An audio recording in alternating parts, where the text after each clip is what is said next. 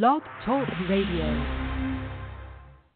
Good morning, and thank you for joining us today for Live Dharma Sunday.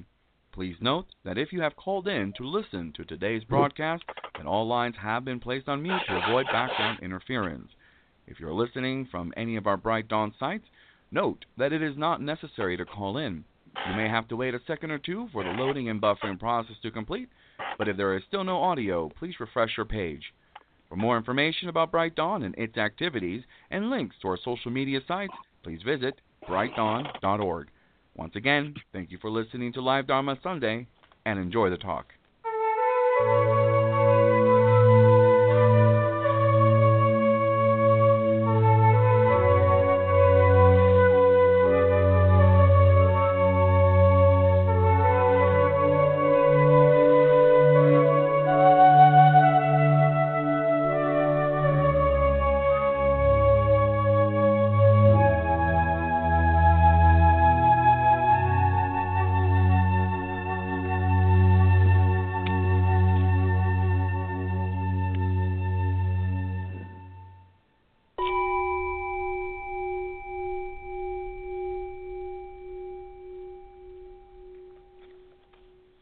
Well, good morning and welcome everyone to Live Dharma Sunday for May 13th, 2018. Koyo Kubose here. So very, very glad you joined us on this Mother's Day. I looked, I knew that my father had written a Mother's Day article in Everyday Suchness, so I looked it up. And it starts out, May 13th. Is Mother's Day. So I said, oh, wow, it's the same date as today. And then I was wondering, yeah, that's right. I wonder how many years is the cycle when the same date falls on the same day of the week. I don't remember, but yeah, well, in his article, my father says the greatest gift someone could give their mother is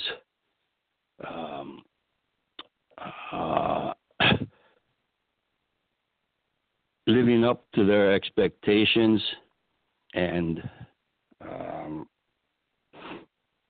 not disappointing them in terms of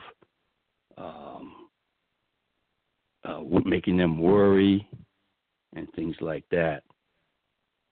But I also remember there's a famous, I think it originated with Reverend Haya Akegarasu, who was my father's teacher, where he wrote an essay about my mother is the greatest mother in the whole universe. And that phrase was taken and applied to that spirit behind that kind of feeling has been applied to other kinds of teachings in other contexts. For example, someone might say, hey, my religion is the best religion in the whole universe. Now, the thing about this kind of statement is a listener might think, wow, what kind of a self-centered, attitude is that? Okay, but the teaching is, spirit of Reverend Akegarasu was very subjective, absolute subjectivity, you might say, where it's not saying my mother is better than the other mothers. Okay, it's just an absolute statement of complete expression, that everyone should feel that way. Everyone should feel that way. My mom's the best mom, and everyone should live their religion like it's the best religion, the only religion in the whole universe, okay? Absolute, okay? Not in relative comparison So I thought that was interesting, you know. And in fact, when in interfaith circles, you know, that's a healthy attitude to have, because instead of, you know, criticizing or being in a comparative sense, or maybe trying to defer too much to you know, being harmonious and everything, that if everyone really respects their own religion, it's sort of like that teaching about you have to respect your own individuality and unique value. And because you can do that, then you could, when the context changes, you could really respect others too, who have the same feeling. So I think that's a very interesting teaching. Well, I'd like to introduce our guest who's going to give us a Dharma glimpse live today, Ginny Koyo, part of our LM10 group, which, by the way, in 1 week's time, will be coming to Course Gold for the lay minister induction ceremony. So we're looking forward to that this year. And she's calling in from Pennsylvania. Ginny. Thank you, Reverend Koyo. Hi, everybody. The title of my Dharma glimpse today is Freight Train. No, I'm not going to sing Elizabeth Cotton's wonderful folk song, Freight Train, going so fast. Or maybe from that title, you think I'm going to be talking about how the Buddha's teachings have a lot of practices to help us get rid of our baggage. But no, actually, this probably isn't going to be much of a Dharma glimpse, maybe not much of anything at all. Yesterday, I had to take 3 books back to the library before they were expensively overdue, and before the tornado watch that was being broadcast by the Weather Channel took effect. And also, there were 2 new mysteries by my favorite authors, Alexander McCall Smith and Ann Hillerman, were waiting to be picked up. So there were sufficient reasons to lure me out into the wet and windy outdoors. And the drive to the Alexander Library was short, and the parking was easy. I had a really nice, friendly chat with the 2 librarians, and then out I went to the parking lot to the car. But, oh joy, a freight train was slowly rolling by, creaking and squeaking along, just a few yards from the unfenced parking lot. And little confession here, I'm a train addict. And this train had real cars, real railroad cars, not just flatbeds loaded with truck bodies being transported to their distant drivers. I've always in life, I got such a kick out of seeing what lines the railway cars belong to, or these days maybe they used to belong to before their home line was swallowed up by consolidation. So I ran to the edge of the lot and just watched car after mesmerizing car roll by. And what great names they have. You know, probably at least one rail line that comes from near where you live. Things are so interconnected. Even our Dharma friends in Hawaii, you have a little train relation there. You can listen to the Malay and watch the hula, conceived in the 1890s about Queen Uliahokalani riding the rails through along the coast of Oahu. And out in Course Gold, you've got the Yosemite Mountain Sugar Pine Railroad. So things are, like I said, really interconnected. But let's go back to the watching trains. Let's take a look. So first comes Burlington Northern. That one swallowed up a lot of railroad history and wonderful names before becoming, get this, BNSF. Remember the song, the Atchison, Topeka, and the Santa Fe? Mm-hmm. Its line became a tasty morsel for BNSF. Now here's Union Pacific, and then a car with the pale Santa Fe logo, still visible. Oh, how cool. And then my nemesis, Conrail, though now itself is pretty much of a ghost logo. It early devoured the green of Penn Central, which had ravaged the Tuscan red livery of my beloved Pennsylvania Railroad. Oh, yes, impermanence flowing by. Here's one I've never seen, Providence and Worcester. Another, Wisconsin Central. You're a long way from home, old car. And Wikipedia tells me you're long merged, too. But how neat to see your old logo. Hey, me, wake up. Each moment is new. Now, you can't imagine what you might see next. And true enough, next comes Ferromex. What? Everything is in Spanish on this visitor from Mexico. I wonder how its border crossing went.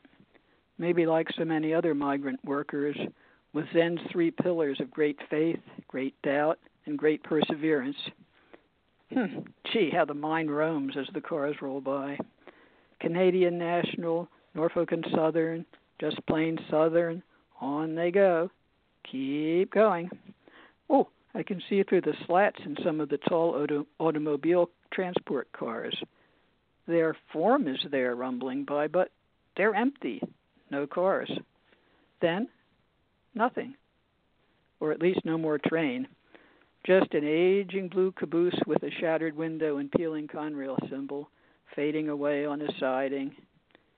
Impermanence, things change. Well, friends, I guess that wasn't much of a Dharma glimpse, but it was a lovely way to spend a few minutes on a cold and blustery and wet day. All aboard, and thank you. Very, very good.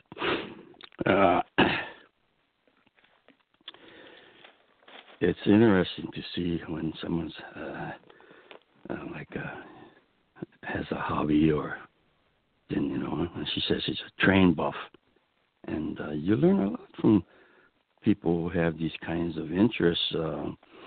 When I think of it, watching a freight train crossing when you're in a kind of hurry to go someplace and you get caught by a train, and then you get all kind of, bored and frustrated a little bit.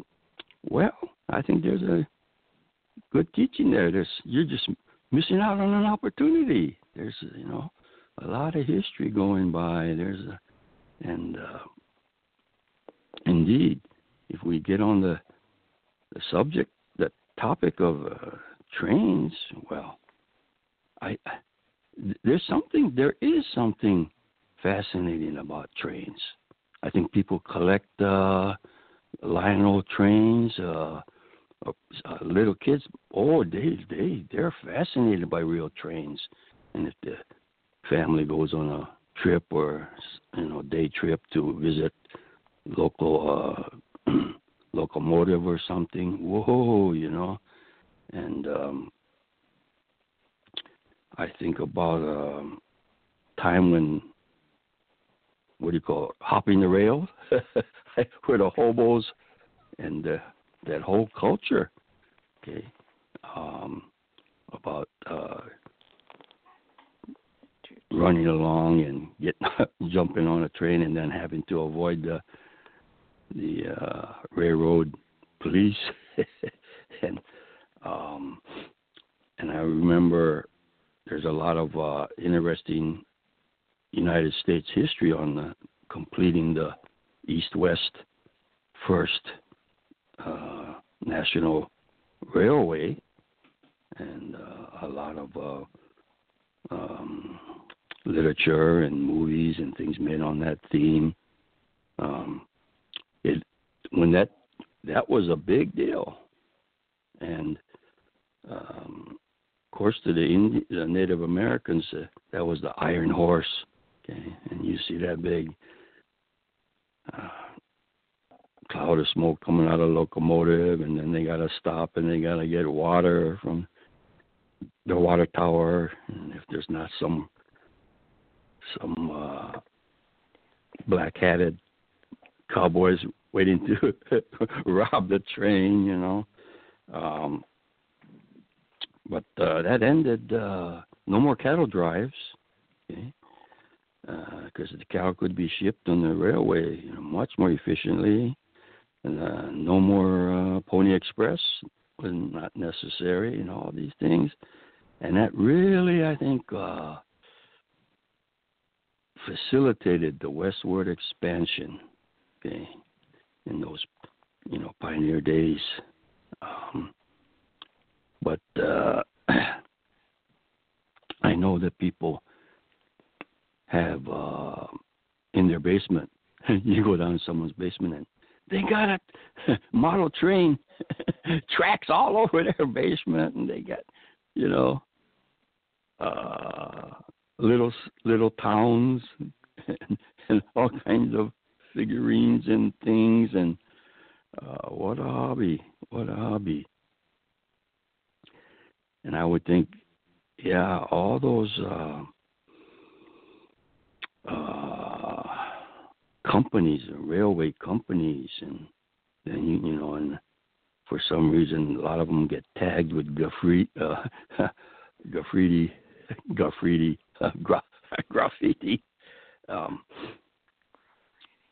They're a nice target, I guess, but they probably tell us about a lot of local color and so forth. And now, of course, we have Amtrak, and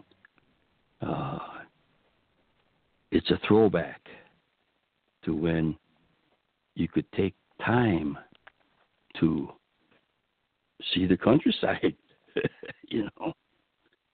And our family, several times, when living in Chicago, and then we had relatives in California, 2,000 miles, and what we used to do is we would they'll do this, maybe they do, where they would want to ship cars, automobiles from the Midwest to the West Coast. And so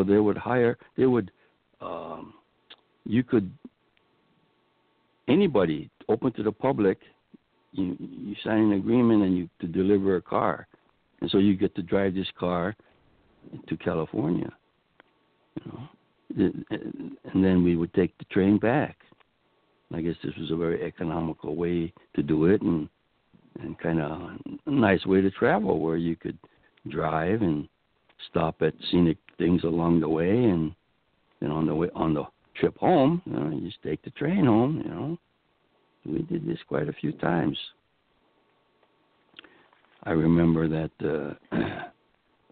how on that kind of a 2,000-mile trip, I think it took maybe 2 nights and 3 days or something like this, and it was difficult to sleep.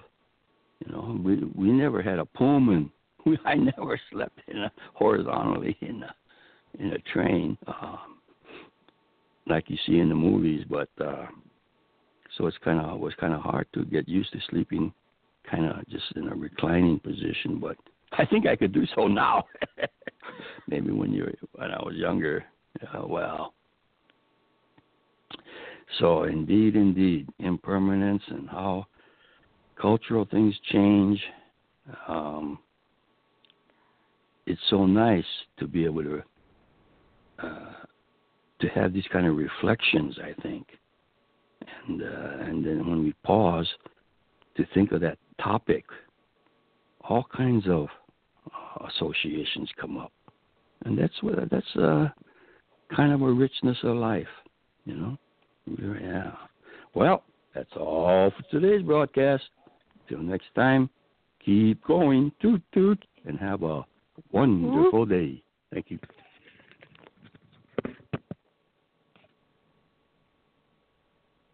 Comes a light.